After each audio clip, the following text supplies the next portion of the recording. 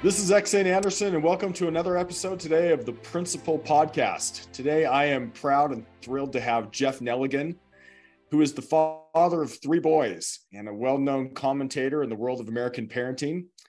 He has three boys who have attended the U.S. Naval Academy, Williams College, and West Point. And he has a book, a recent book called 4 Lessons from My Three Sons, How You Can Raise Resilient Kids. Jeff, thank you so much for being on the podcast today. Hey, X, it's a pleasure and a privilege, my friend. You know, I really have enjoyed getting to know you a little bit better, and you talk about having resilient kids. Tell us a little bit about that. I think I begin with the thought that, and we're adults, but there are kids that we have, and no one, kid or adult, gets a free ride in life. Everyone hits obstacles, everyone hits setbacks, everyone has trials. They can be major, they can be minor, but everyone hits them.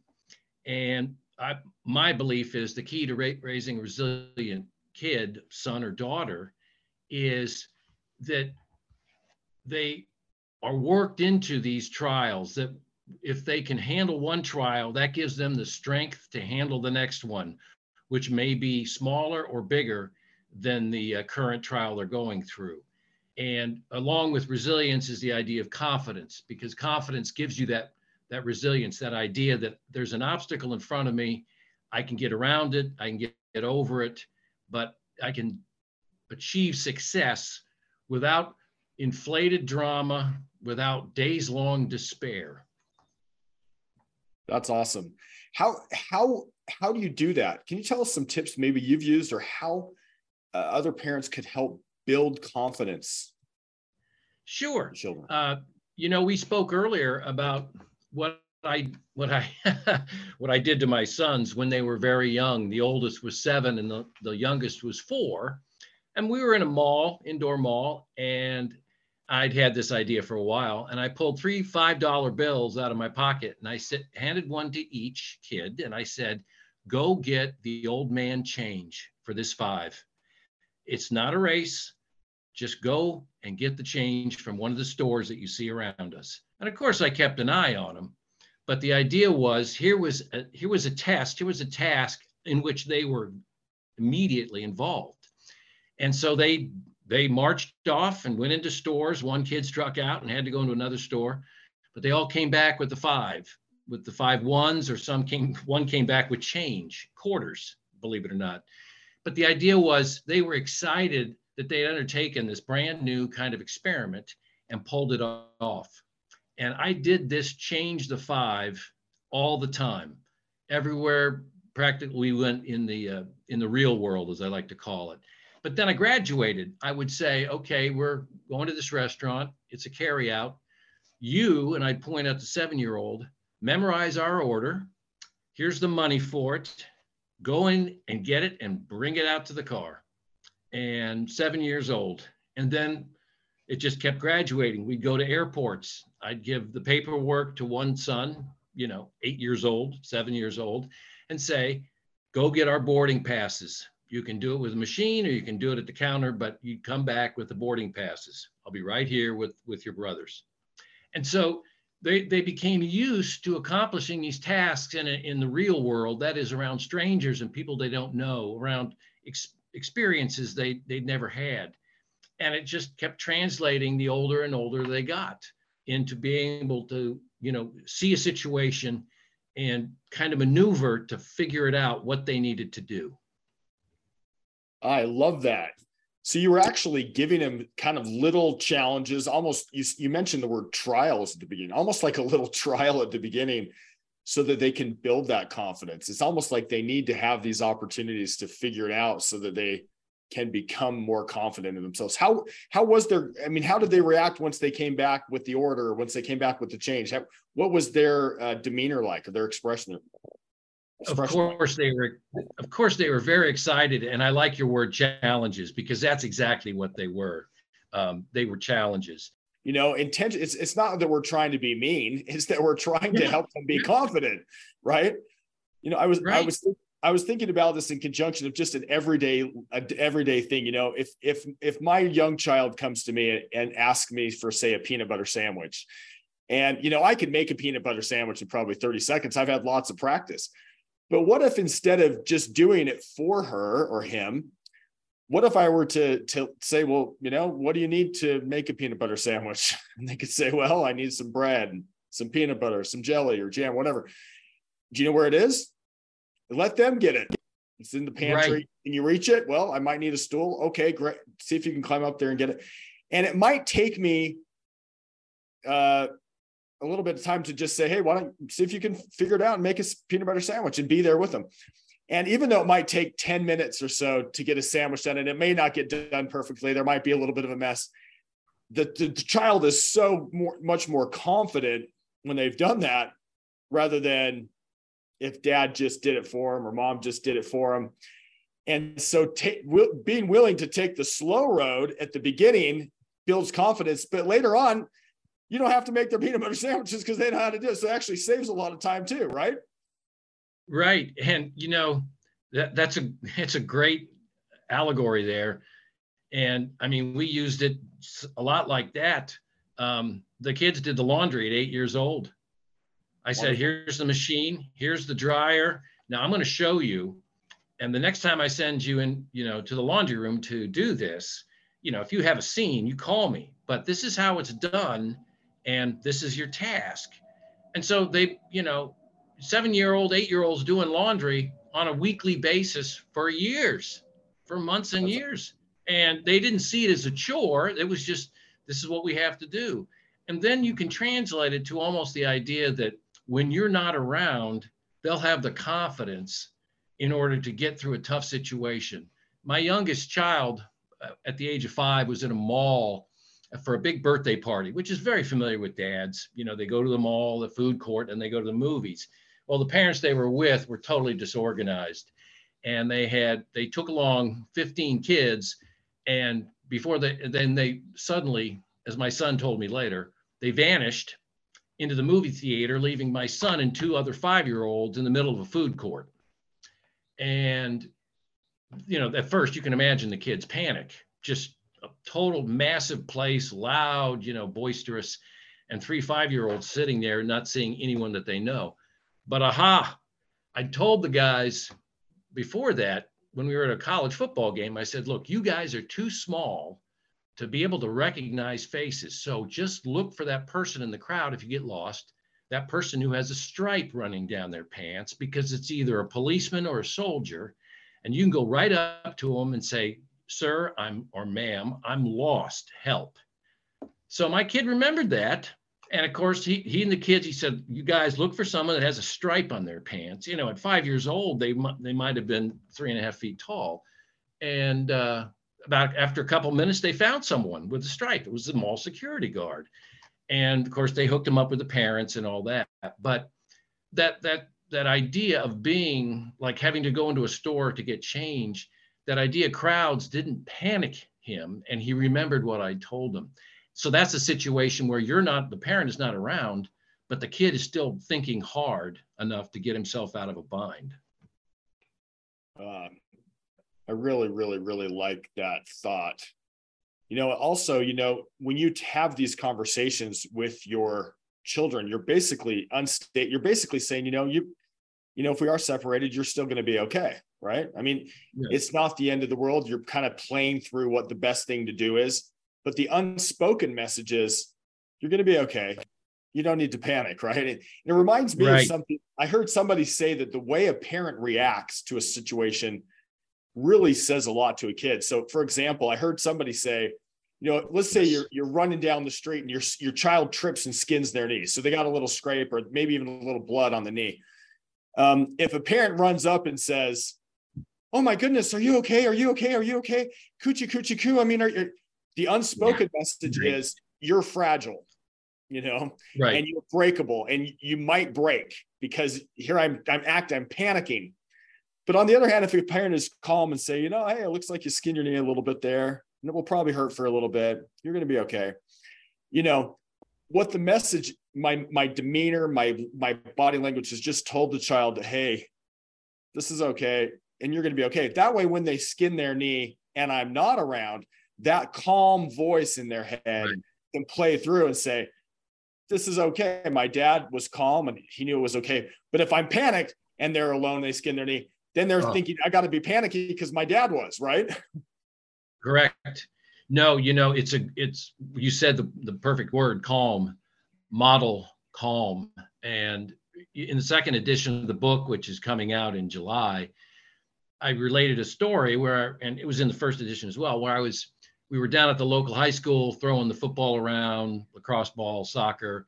And at the end of the day, what we would do is we'd throw a few more passes, completions, and then we'd go home.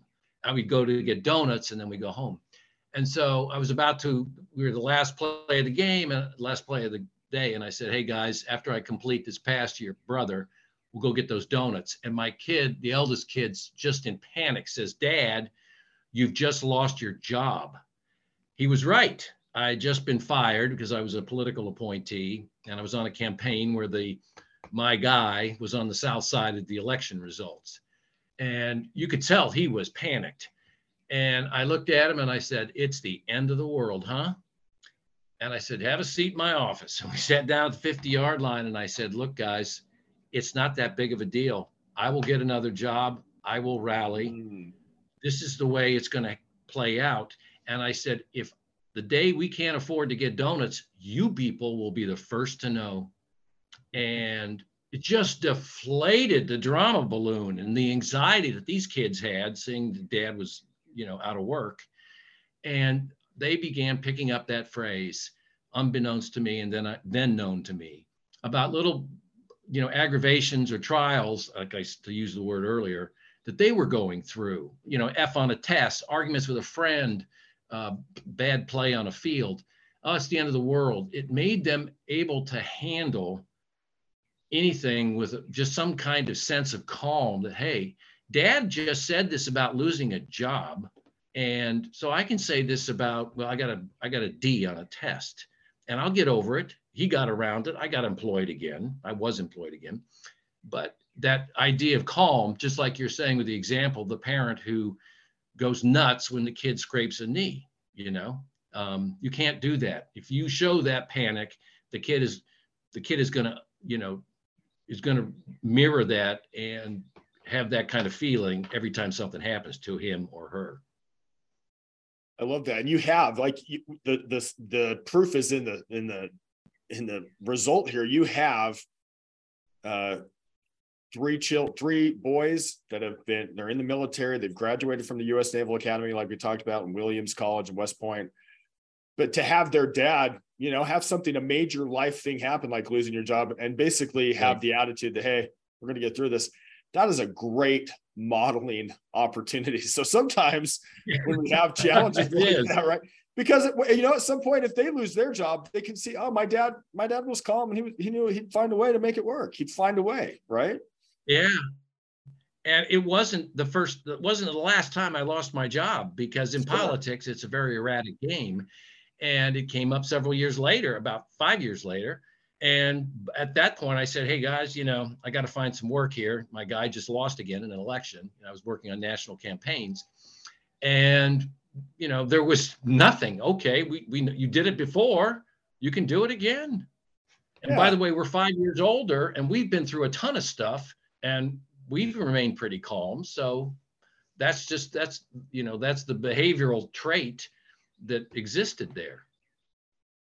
I love that. And I think I like how you said it kind of jokingly, like it's the end of the world. Is that right? I did. I said, it's the end of the world, guys, Just a little bit of humor, but calm. Things are okay. It's the end of the world, but we're still going to sit here on the 50-yard line and we're going to have some donuts and things are okay. Right. Right. And I'll tell you, two of my sons have been in some tight situations in the military, and they've told me the minute the situation arose, that phrase came to their mind. At the end of the world, ha, ha, ha, I will get through this too, and these are serious situations. It's worse, a lot worse than having somebody lose a job. Right. So having that calm mindset, I'm sure, is a huge asset that you gave them as a father to these military, your children now, your sons who are in the military and having to deal with quite intense situations, at least from time to time. Right. And I think all dads are capable of it. All dads can sit back, just like you say. I mean, I love that. That's your story about the kid scraping the knee. That's basic and it's good. The parent who comes up really calm that's the way to go. And it's not that hard. It's not difficult at all to be calm.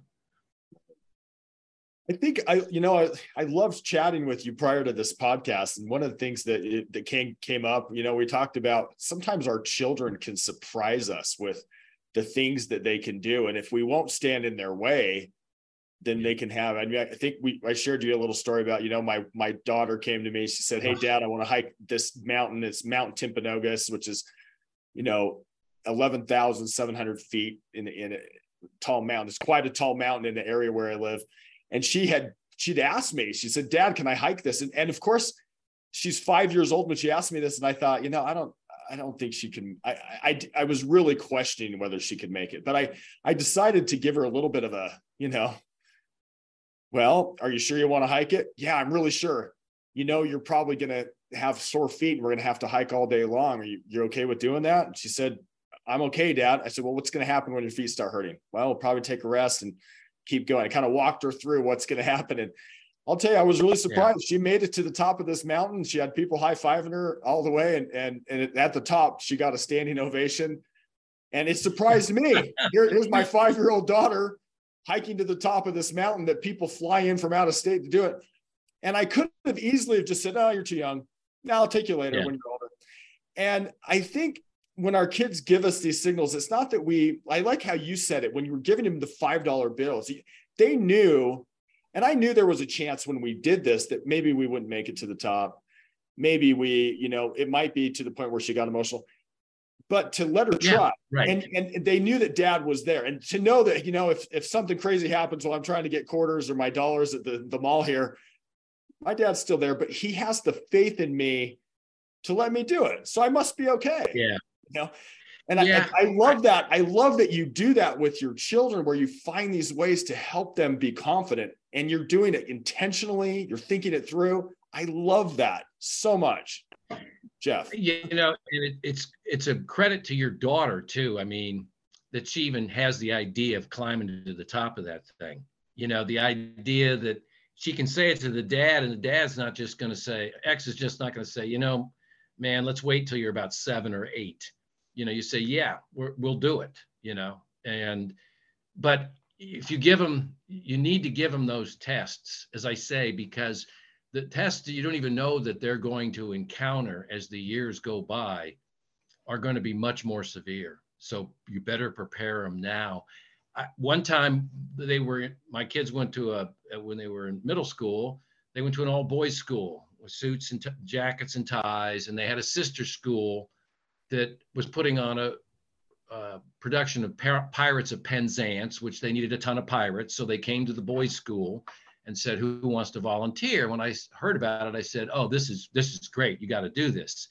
And they said, "No, Dad, it's not something we've never been on a stage." And I said, "Well, look, it'll look great on your record." And they said, "No." And I said, "Well, you're in front of people, athletic contests and everything, where half the people in the stands are screaming at you to fail, which are the other kids' parents." And so they said no. And I said, finally, "Okay, here, look, you just go to the tryouts. Here's $10 for each of you, and just last 10 minutes. And if you don't like it, I'll be waiting outside." So I dropped them off that Saturday with $10 each in their pockets, and they walked through the doors, and I drove away. And I came back at 12 o'clock when they were supposed to come out.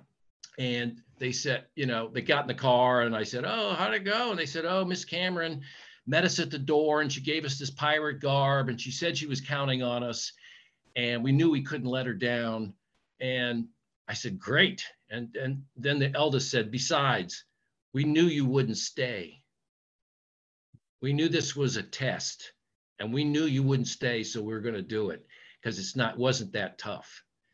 Now, maybe that's a little bit over the top, but the idea was at some point, the kids realize they're going to be a little bit on their own, and dad's not going to be there. And if it's something as easy as that builds for when it really gets tough. That's right. So the idea is they're so accustomed to the tests that at the age of 12 and 11, they can say, we know he's not going to stay. We need to do this, and we're going to do it. Man, I love that, Jeff. I love that. And isn't that if you zoom out even further, that thing that dad's not going to be there, isn't that kind of what we want to teach our kids anyway? I mean, we're trying to teach our children. Yeah. The truth is, someday, genuinely, I'm not going to be there. Someday I'm going to leave this world. I'm going to pass away. And I want my kids to feel like they can do stuff. They can be confident, even if I'm not there. And so these little tests that you do along the way to where the ultimate time is where at some point I'm not going to be there. And I mean, I hate to say that, but that's the truth. At some point we're going to die. And we want our kids to not need us. We want them to miss us, but we don't want them to need us. We want them to be confident without us. Right. I couldn't agree more. I mean, that's a great way to put it. At some point, we're not going to be there. And it might not even be at the end of our life. It might be when they're 15 and they're in another city and they're nervous. Yeah. Or it might be when they're in the midst of a crowd of people and they know that something bad could happen and they realize, what can I do quick? Like my kid at 5 looking for the guy with the stripes. Right. We're never going to always be there. And I wouldn't have pulled this stunt with the Pirates of Penzance if they were young. I only pulled it after we had done enough, countless times where they had been tested and, knew what to do. So, and ultimately, right, someday dad's not going to be there. Mom's not going to be there. Boy, you want that kid that is strong, and can just take it. That's and I love that. And being intentional about it, instead of saying out of fear, I'm going to protect my kids, maybe saying, okay, I'm going to give them age appropriate challenges, age appropriate tests, age appropriate confident things. I love that. One of the things that my wife does, and by the way, I've got to tell you, I've blown this plenty of times where I haven't done it the right way. I want to make sure people understand that, I've not done the right thing. A lot of times I've missed many an opportunity to make these things work. But I'm blessed to be able to have a great wife. And one of the things we've done too, to try to help our kids gain confidence is my wife has figured out how to get some roses from place, a certain place at a good price. And she'll have our kids go knock doors in the neighborhood and sell them for Valentine's Day, so they'll deliver it. And that gives them that sense of I can talk to a stranger. I can deal with rejection. Not everyone's going to tell me yes, and that's okay. Yeah. And survive. And also we can talk a little bit about business. Where do we need to price this so that it's worth it? And so it's almost, they have their own little flower business during Valentine's Day time, and they enjoy delivering the flowers. And of course, people like it. But we do it so that they can develop that confidence in it's okay to talk to a stranger. And of course, my wife usually is standing within 2 or 3 houses where they're not in case something went wrong. But you know what I'm saying? I do. Yeah, boy, that is a great test too. I mean, again, that sudden interaction with a stranger and being able to, as one part of the book is called read the crowd. That is to see the situation you're in and know exactly what you need to do. In the case of your kids, it's, I've got these roses. This is a stranger. This is a financial thing. It's also a personality thing. And, I'm going to close with this. I'm going to close with this deal. So I think it's a great one. Wow. Right. Now this book sounds so interesting. This How to Build Resilience Kids. Let me ask you this. You mentioned somewhere in here about pandemic lockdowns and how that may have not been the best thing for our children. Can you talk a little bit about that?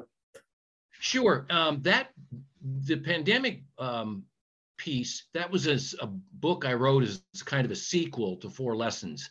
It was called Your Kids Rebound from Pandemic Lockdowns, a parent guide to restoring their families. The lockdowns, started about March 17th, 2020, and immediately into it as a parent, but just as, a guy, a professional who has a job at FDA, no less, and in the community and the neighborhood, I realized this is going to just damage kids, because you can't have kids looking at a screen for school. They need other kids around them, even more so than adults. And the idea of shutting off all extracurricular activities and shuttering malls and parks and places where they would go, rec centers, no more leagues, no more games. These kids were going to go nuts. And so early on, I was just dismayed by the errors made by our government, unfortunately. And so I wrote this book in December of last year and published it. And it has 3 basic components. It was the mental health damages to kids who were in isolation and confinement, the absolute addiction to screens, which had been before was bad, but now is just a cataclysmic. And third of all, the physical health. That is just kids not getting enough exercise and eating because food was always available. And so that was the point of the book. And it's not, X, we have dads listening, moms listening. It wasn't some parent's primal scream of anecdotes about how bad this was. There's over 300 sites in the books to medical and psychological literature, as well as national surveys and studies conducted by various major hospital groups, including Cleveland Clinic, Johns Hopkins, MD Anderson, University of California, San Francisco. This is an empirical work, and all to show that the lockdowns hurt. The second part of the book is the solutions to all 3 of those problems, as I see them, of course, a dad. The screen addiction, the confidence dissolution, as well as the physical deterioration. And so that's what that book is. The 2 sections dealing with the problem and then possibly the answers. I love that. We have this, as you say this, as fathers, I think we feel this dual mandate, I feel as a father, it's my job to protect my children. And really, it is my job. I mean, part of my job as a dad is to protect my kids. But then on the other side of that, I have this mandate to build confidence with them. And there's this kind of fine line. Like, if somebody comes in my house who's not supposed to be there, is trying to harm my family, man, my job is to protect my family, right? And at the same time, how do I build confidence in my kids? And in some ways, like you said, you have to be, I told my wife, because I was so impressed of your idea of giving him $5 and having him go get change, right? Where I'm letting him venture out without me. Right. Still protecting him, still there. I can see what's going on. But how can I build that confidence? And so it's kind of like I have to let the protective barriers go a little bit wisely, as you said, where I can build these experiences, these challenges, as you call them, tests, where they can get more and more confident as they go. I think the number one idea of protection for kids today, and as I said, I'll preface this by saying I helped raise 3 sons. I've been in every venue that is known to the American parent under the sun for 25 years. The biggest protection that kids need today from parents is social media. It's screens, it's tablets, it's phones, it's computers, it's video games. That's the protection that is most needed at this time. Because, for example, in the book, the average teen between the ages of 10 and 18 spends 8 hours and 49 minutes on a screen. That is a phone, a tablet, a computer. And that's not including schoolwork. Now, 8 hours and 49 minutes on a screen. number one, that's more than the kid is going to sleep. That's more than he's going to put into school, he or she. And the other thing is, where is the parent if a kid has got a phone in his hand 8 hours and 49 minutes a day? So, and unfortunately, a lot of parents are on their screens 8 hours and 49 minutes or more per day. Precisely. And they're setting that example. Right. And so I think the internet today is full of a lot of vile stuff. And I don't have to be some caveman to say this. There's plenty of studies out there. They're cited in the book. There's two leading authors on this subject, Dr. Jonathan Haidt and Dr. Gene Twenge, who have been writing about social media since 2005 and its effects on kids, particularly girls. But the more a kid is sucked into that world, if it's messaging, if it's Instagram, if it's TikTok, if it's YouTube binging, the less that kid is going to be confident, the less healthy their mental health is going to be, and they will swell in size. So when you talk about protecting a kid, that was always my biggest fear. Those kids didn't get a phone until they were at the end of 11th grade. They got 1 hour a week of video games. It had to be on a Saturday, and just conveniently, everything that they did athletically was on a Saturday, so they never even got to that. Our TV was non-existent. We had a TV finally in about 10th grade, and we didn't have cable. So I kept them away from everything that I thought was an increasingly large swamp, and it seemed to work out pretty well. That's great. And even if you had to be the mean, quote unquote, dad and say, you know what? Sorry, we're not going to have a cell phone. It's not mean to protect your kids from something harmful. Right now, eventually they need to learn how to deal with that. But it's not when they're, I mean, you as parents will be able to know. It's okay to say, I'm going to have some pretty strict parental controls once we give you a phone, and we'll ease into it, see how it goes. That's not being mean. That's being a good, protective dad. Now. Yes. Well, I will say too, that dads and moms want to protect their kids. And when you do so, you always realize I'm the parent and you're the kid. We're not going to negotiate on some things. We're not equal partners here. I'm 35 or 40 years old and you're 6. So it's going to be my way on certain things. Other things we'll negotiate. Yeah, when you have to mow the lawn or how much homework you have to do or whatever. But certain areas you can't negotiate. There are ways for parents today, dads, to mitigate against this. And in the book, there are 4 examples of what I call a social media contract. It's in the appendix, one of the appendices. And it's this a contract. Is in your book, The 4 Lessons from My 3 Sons, How You Can Raise Resilient Kids. It's in that.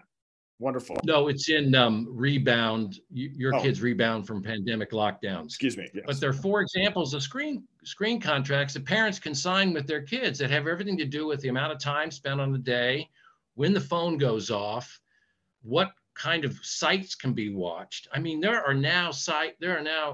electronic equipment that you can purchase through the internet, of course, that will limit what can get into your house in terms of websites, what can get onto any platform that you have, computer, tablet, or phone.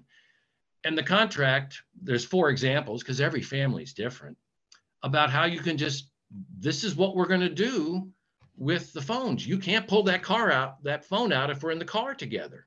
You're not going to pull that phone out if you're around someone else. Your hours are 2 hours a day. You're not turning the phone on after 6 p.m. and not until 8 p.m. or 9 p.m. You're not taking it to school. Here's the contract. If you abide by it, this is what you have. If you don't, these are the penalties. So it's a way of kind of putting in formal fashion a way to protect, I'll go back to your word, protect your kid from the internet. I like that. I know it sounds kind of harsh, But again, I said at the beginning, there's no nuance with me. There's no filters. If parents are serious and they're getting their kids back, this is the way it's going to have to be done. Well, and I don't think any parent would say it's harsh. You know, if I have a toddler who says, "Dad, I want to go play on the freeway," okay, and I very firmly say to him, "You know what? It's not going to happen." And I'll tell you why it's not going to happen. It's because I don't want to. You don't understand as a 3-year-old that there are trucks that can crush your body and kill you. And so as a dad, me setting that boundary is actually very, very kind. And you see, there are emotional, there's spiritual, there's mental trucks on the internet that can run over people.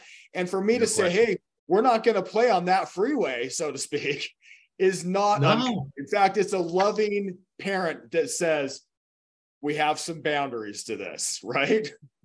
Right. And I like the way the freeway analogy again is great. Just like the skin knee, you know, that's what I'm saying. There's no negotiation.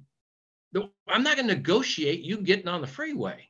Okay. It's just simple. And the kid can be 3 or can be 4 or can be 14. When my son said, well, you know, all my other friends have phones. I said, that's great for them. Good. Oh, I'm happy. You're not, you know?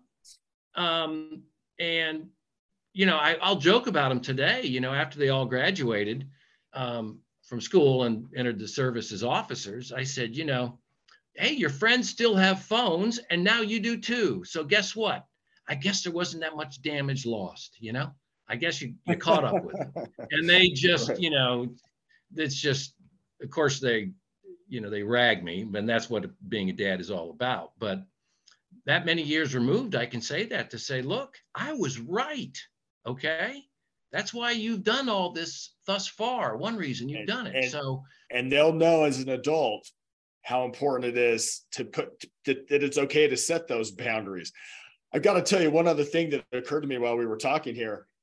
I've heard it said that sometimes when you're growing up, it's almost like, you know, if you can imagine someone in a dark cave and they're trying to feel around, trying to figure their way in around this cave, and they push up against a wall.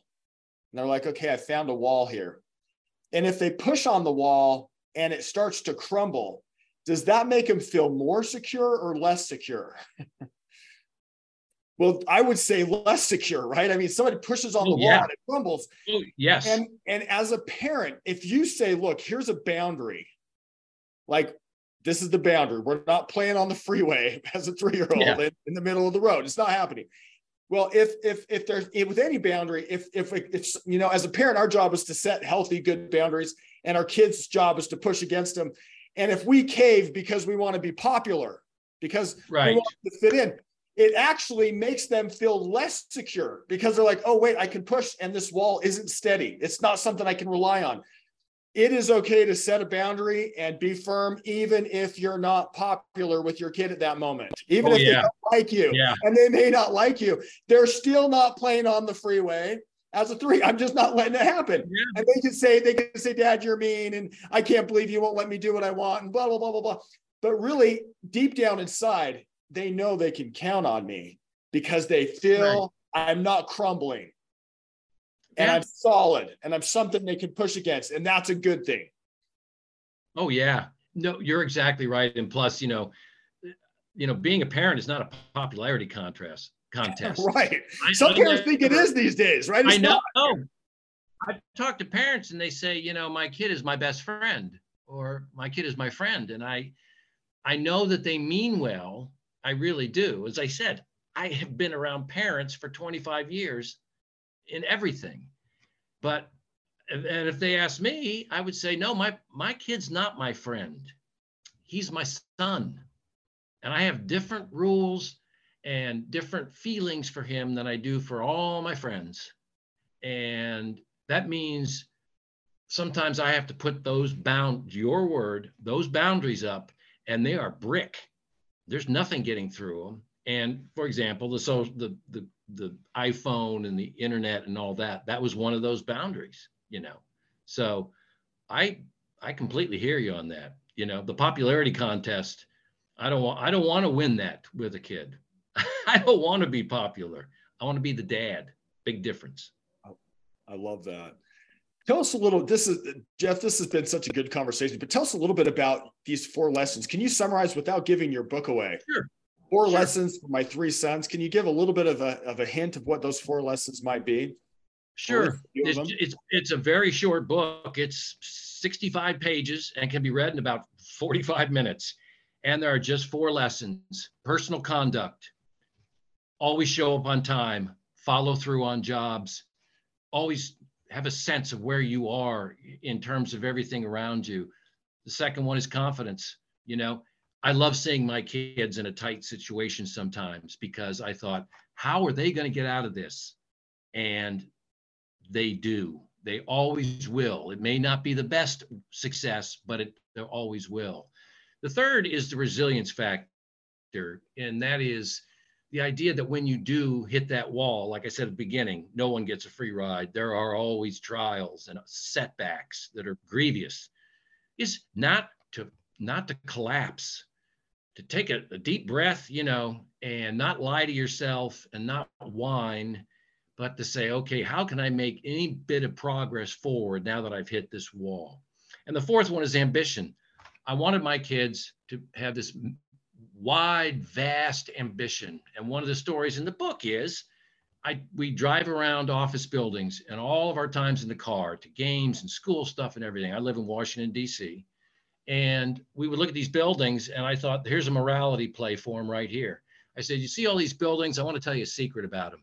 I said, all these buildings are guys sitting up in their office in their cube with a Redskins coffee mug next to them that you made me in 2nd grade, and a picture of the family on the wall. And all of them were going to be somebody. All of them had a great career ahead of them. They were going to be a jet pilot or an entrepreneur or own a restaurant or sail around the world. I said, but no, they're sitting in these offices. I said, let me tell you something. I'm one of those guys, and you need to reach further than I did. And of course, when that came out, there was just silence. But it's the idea that the kid always respects the candid parent. I wanted these kids to get farther than I did, just like I got farther than my father, and he farther than his father. So the ambition is the last kind of theme in the book, the lesson that they learned from me. And yeah, that's the other thing.